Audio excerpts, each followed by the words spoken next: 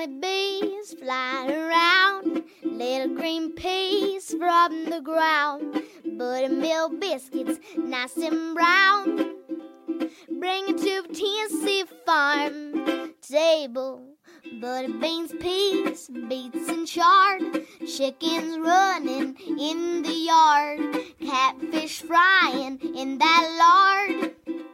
Bring it to the Tennessee farm table. Cast iron skillets good and hot, watch it steam and crack and pop. Cornbread, bacon in that stove. Bring it to the Tennessee farm table. Pick them maters good and ripe, dropping black and candy stripes. Look at 'em loading down those vines. Bring it to Tennessee farm table. Bring it to Tennessee farm table.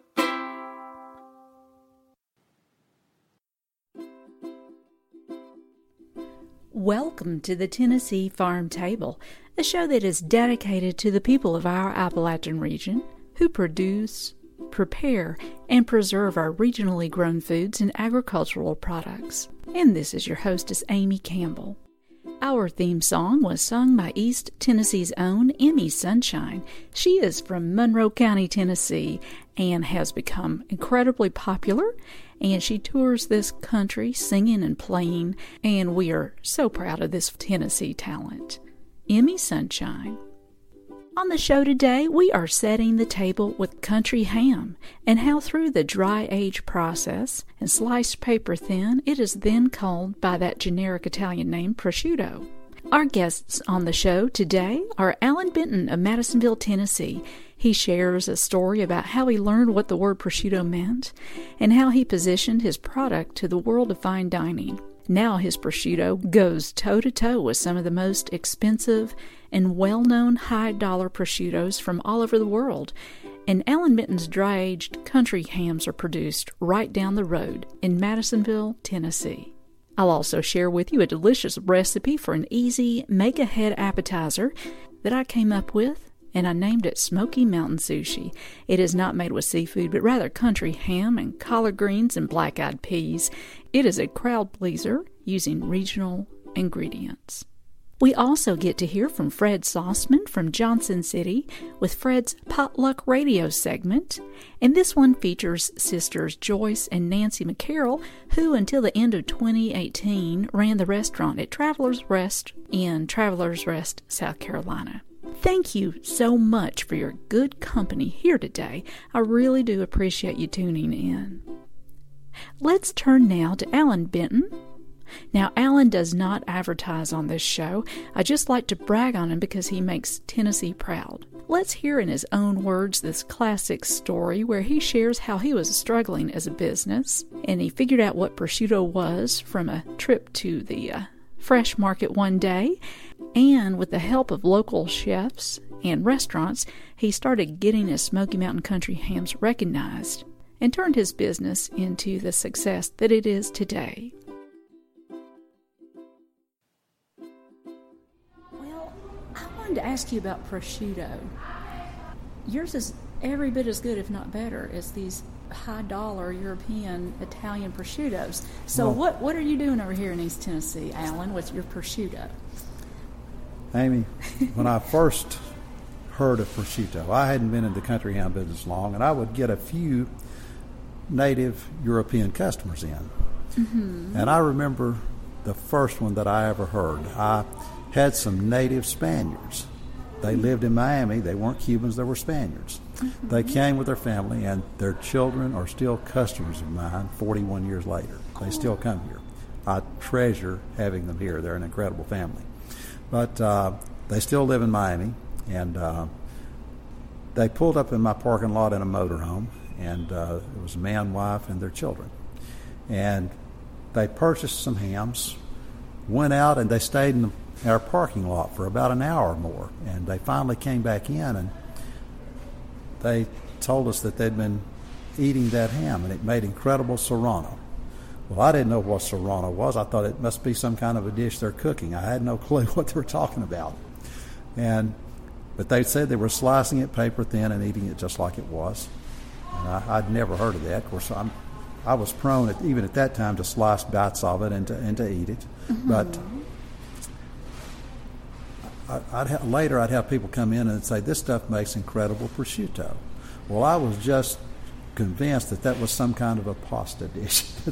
I was very, very backwards, had no clue. I'd never traveled and had no clue what prosciutto was. I think that's the majority of us. Well, but finally, I can remember my children were young enough till they were all three in car seats in the back of my car. My wife and I were visiting a fresh market there in Knoxville.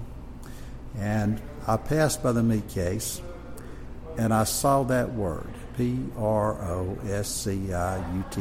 as I passed by that meat case. And I took 2 or 3 steps, and it hit me. I thought, what was that? Could that be that stuff that these people keep talking about? So I backed up, and I asked the fellow behind the case, I said, what is that? He said, that is prosciutto. I said, well, I'd like to buy some. And he said, do you want domestic or imported? And I was so backward, I didn't have a clue what domestic meant at that time, what he was even talking about. I said, well, what's the difference? Mm-hmm. And he said, well, domestic is $13.99 a pound, and imported is $21.99 a pound. And I said, well, I certainly want domestic. I thought, whatever this was, I wanted to try it. And I watched him shave what appeared to be a country ham. I took it out to the car, and we got there, and my wife handed the little paper back and said, you kids want to try this? So they handed the paper back up, and it was all gone, Amy. We just laughed. I literally did a U-turn in the parking lot, went back in and told that fellow I wanted to buy a half pound of the imported. And I bought a half pound. I came out to the car, and I tasted it. I said, I said, my aged ham is better than that. My wife, Sharon, said, what are you talking about? I said, that's nothing but country ham. And I said, I'm telling you, mine is better. I wouldn't let anybody taste it. I came back out to my business. I sliced up a little bit of my 12, or I can't remember, I think it was actually about an 18 or 20 month ham. Took it home, put it side by side, and I tasted it, and I said, mine is better. Well, my wife, Sharon, was a little skeptical, but she tasted both, and she said, yours is better. I still didn't have a clue that I might market that, Amy, but we started using it at my house. I started trying to do a little research. How do you use this prosciutto? What do you do with it? And it became one of my 3 children's favorite snacks, and I kept some, usually in the fridge for them, and they would snack on it. Their friends would come over, and they'd all snack on it. And when my oldest started to college at Maryville College, she called me. She had taken back 6 or 8 packs of it. It didn't have to be refrigerated. It's pretty shelf-stable, and she'd taken it back to her dorm room. Well, about 2 or 3 days, she calls me. She said, Dad, she said, the kids in my dorm have flipped out over this stuff. She said, you need to be selling it. I said, well, Suzanne, there's no way that people are going to buy that stuff. She kept on, and she made me promise that I would try to slice one up and sell it. I thought, well, that's ridiculous. Nobody's going to buy this stuff. But the next morning I came to work, and I sliced one up and packaged it into 4-ounce packs. And I sold it all that day, Amy, and I couldn't believe it. I thought, I can't believe people will buy this. So I started selling some of it, just sliced thin like a prosciutto there in my sales room, and had no clue that it would be, such a big deal for us now. We sell quite a bit of it. People come in, and we don't call it prosciutto. We just call it country ham, which it is to me. I had a friend. He was one of my best friends I've ever had. I loved him like a family. He was a large fellow. His name was Eddie Griffith, and such an incredible fellow. And he was sitting on my bench in his bibbed overalls, and I'd talked about this to somebody that came in from some other part of the country. They were all enthralled about it. He looked at me and said, talk like you know all about that stuff. He said, I know how you were raised. He said, you never ate that in your life. I said, well, now, Eddie, you're wrong. I said, I've eaten that since I was a little boy. He said, psh. I said, well, I did. I said, we just didn't call it prosciutto. We called it ham meat. And my grandparents, we'd go out to the old smokehouse with a knife and shave a little off and get that, and they would give us a treat of that cured pork like that from time to time. And I'm lucky that the rest of the world has discovered. For a long time, I fought a battle trying to get our name out there because people felt like if you wanted quality dry cured ham, it had to be imported. And Amy, it was a battle. In fact, one of my customers in Philadelphia is called DeBruno Brothers. The buyer there, I ran into him in Oxford, Mississippi, and he said, I want to buy this to sell through my case. And bought some stuff. Well, about 3 or 4 weeks goes by, and he called me and he said, I had to learn how to sell this stuff. I said, what do you mean? He said, well, people would come in and ask for prosciutto, and I'd say, I got something I want you to try, this great ham from Tennessee. And he said they just turned their nose up. No, I want imported. And he said he finally thought, what am I going to do to get them broken from this habit? And he said they'd come in, and he'd say, I have something I want you to try. And he'd shave some up and let them try it. And they'd say, oh my, what is that? He said only then would I tell them that it was a product from Tennessee. And I still do business with them to this day. Another place there in Philadelphia that's a good customer of ours is called Julia Silver. We sell them a lot of stuff today. They're a distributor there in Philadelphia, do a good job for us. But I had no clue that there was a market for such a thing. And now chefs have finally figured out that they can buy American-made country hams with a lot of age on it, and they are used very nicely just like you would a European ham. And we owe a lot of our success, quite honestly, to the talent of these chefs and the ingenuity that they bring, because they're the ones that got us the attention. I'm just a hillbilly making ham and bacon. Amy, all I'm doing is what all of us here in this part of the country were doing in the backyard, and I'm certainly doing it no better than my grandparents or most of their neighbors did it. And I'm so thankful that our home state has sort of adopted us. For a long time, we were much better known in places like New York or New Orleans or Napa Valley. Yes. And in the last 5 or 6 years, it seems like our home state has sort of adopted our products too. And I couldn't be prouder, because if people in Tennessee say this is good, they know what it's supposed to be like, then that's the ultimate compliment for us, for sure. It absolutely is. And you're probably the most self-effacing person. You don't toot your own horn, but it's part of your charm, Alan, that you're not conceited, and it's really a pleasure to just know you and talk with you and see what you're doing. And Amy, I'm humble for a reason. What I'm doing, I just read that the founder of Chick-fil-A died, and he was being interviewed a couple of years ago, and they talked to him about what he had done and what he created. And he smiled and looked at him and he said, look, what I do is not hard. He said, it's easy. If it weren't, he says he couldn't have done it. That's the way I look at what I'm doing. I'm doing this no better than most of my fellow neighbors in this area have done. And I'm very fortunate. Like I said, I owe a debt of gratitude to every chef in the country that's used our products. It all started with Blackberry Farm, our neighbor nearby. I couldn't repay the chef who came there named John Fleer. If I tried, I couldn't repay Sam Bell and his family. If I tried, I owe them a debt of gratitude that's mighty big. He opened my eyes as to ways that my products could be used.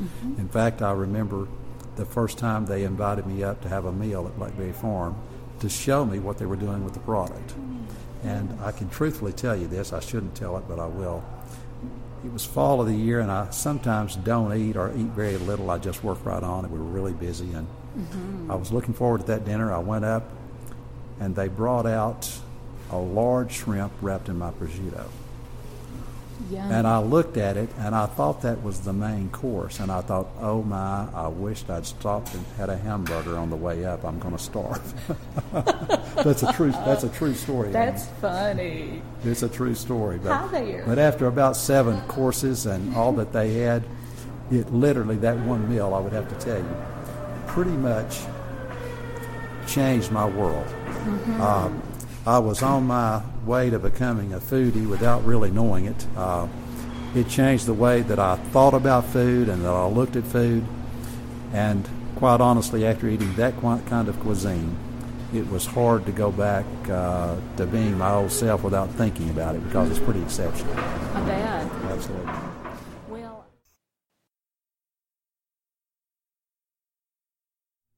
you are listening to the Tennessee Farm Table, and you've been listening to Alan Benton of Madisonville, Tennessee. He owns Benton's Smoky Mountain Country Hams, and he shared with us the story about how he figured out that his dry-aged country hams, sliced paper-thin into prosciutto, could compete on a world stage in the arena of fine dining.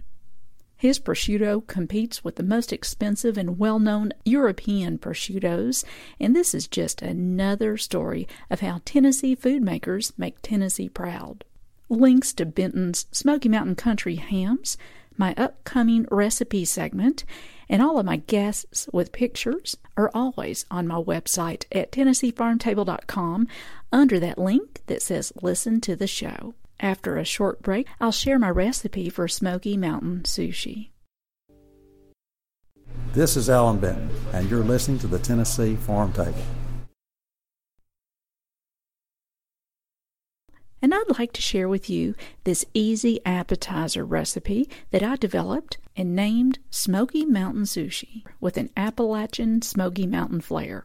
Now, this is not made with any kind of seafood, but rather dry-aged and thin-sliced country ham or prosciutto, along with sautéed collard greens and black-eyed peas.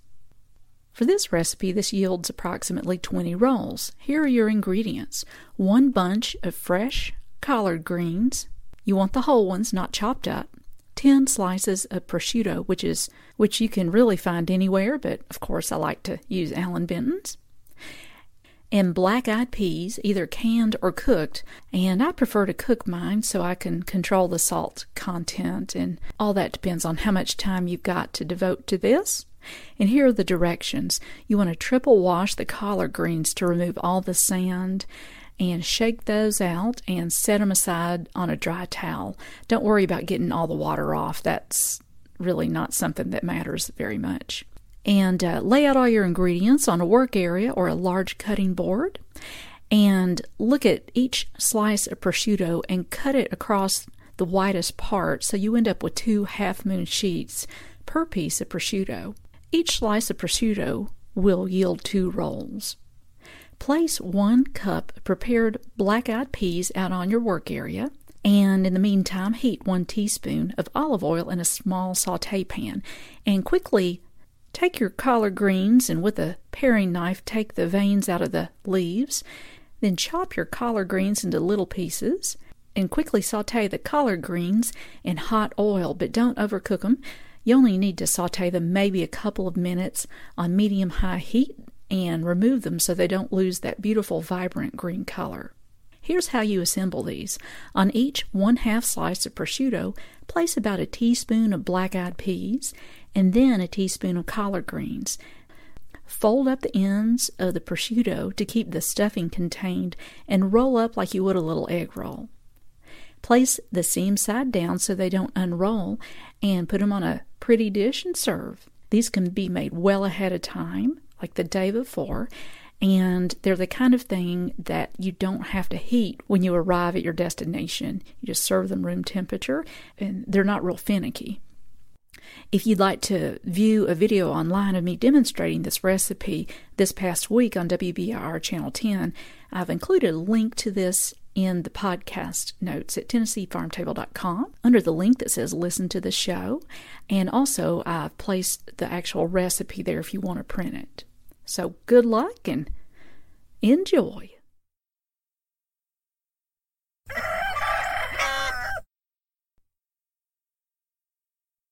And up next is a potluck radio segment from Fred Sauceman up in Johnson City about the closing of a beloved restaurant in Travelers Rest, South Carolina, which was run by 2 charming sisters, Joyce and Nancy McCarroll.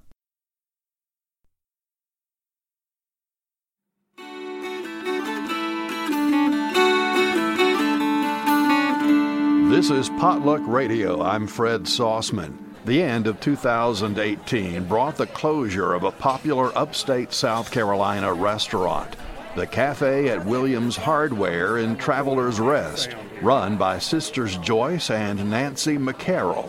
I asked Joyce and Nancy what they'll miss most about the restaurant business. Well, I think the biggest thing that we would both say is that it's the people that we've met. We have had wonderful rewards in that we've met people from all over the world. But we're going to travel some. We're going to try to get our lives back after having had them consumed by the restaurant for 10 whole years. The dishes people have come to love at the Cafe at Williams Hardware will not be lost. Joyce and Nancy have preserved several of them in book form. When we knew we were closing, we knew that the third book in the series needed to be Cafe Favorites, and because everybody said, well, how are we going to get our tomato okra soup now? Oh yes, the pecan-encrusted chicken salad is included. There's a chicken casserole, and of course our chicken and biscuits recipe.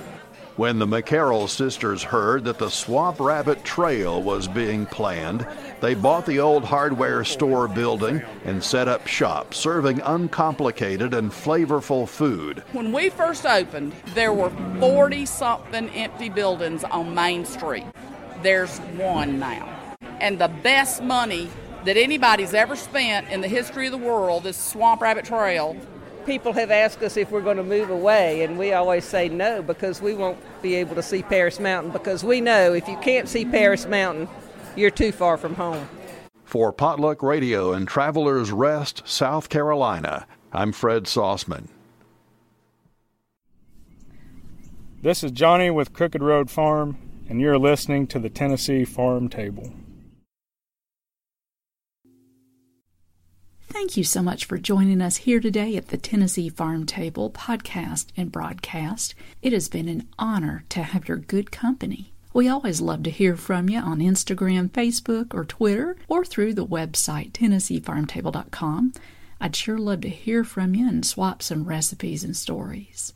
Big thanks to Emmy Sunshine of Madisonville, Tennessee for the musical arrangement and singing and recording of our theme song. For updated appearances, schedule, news, and her new recording, connect with Emmy Sunshine at theemmysunshine.com.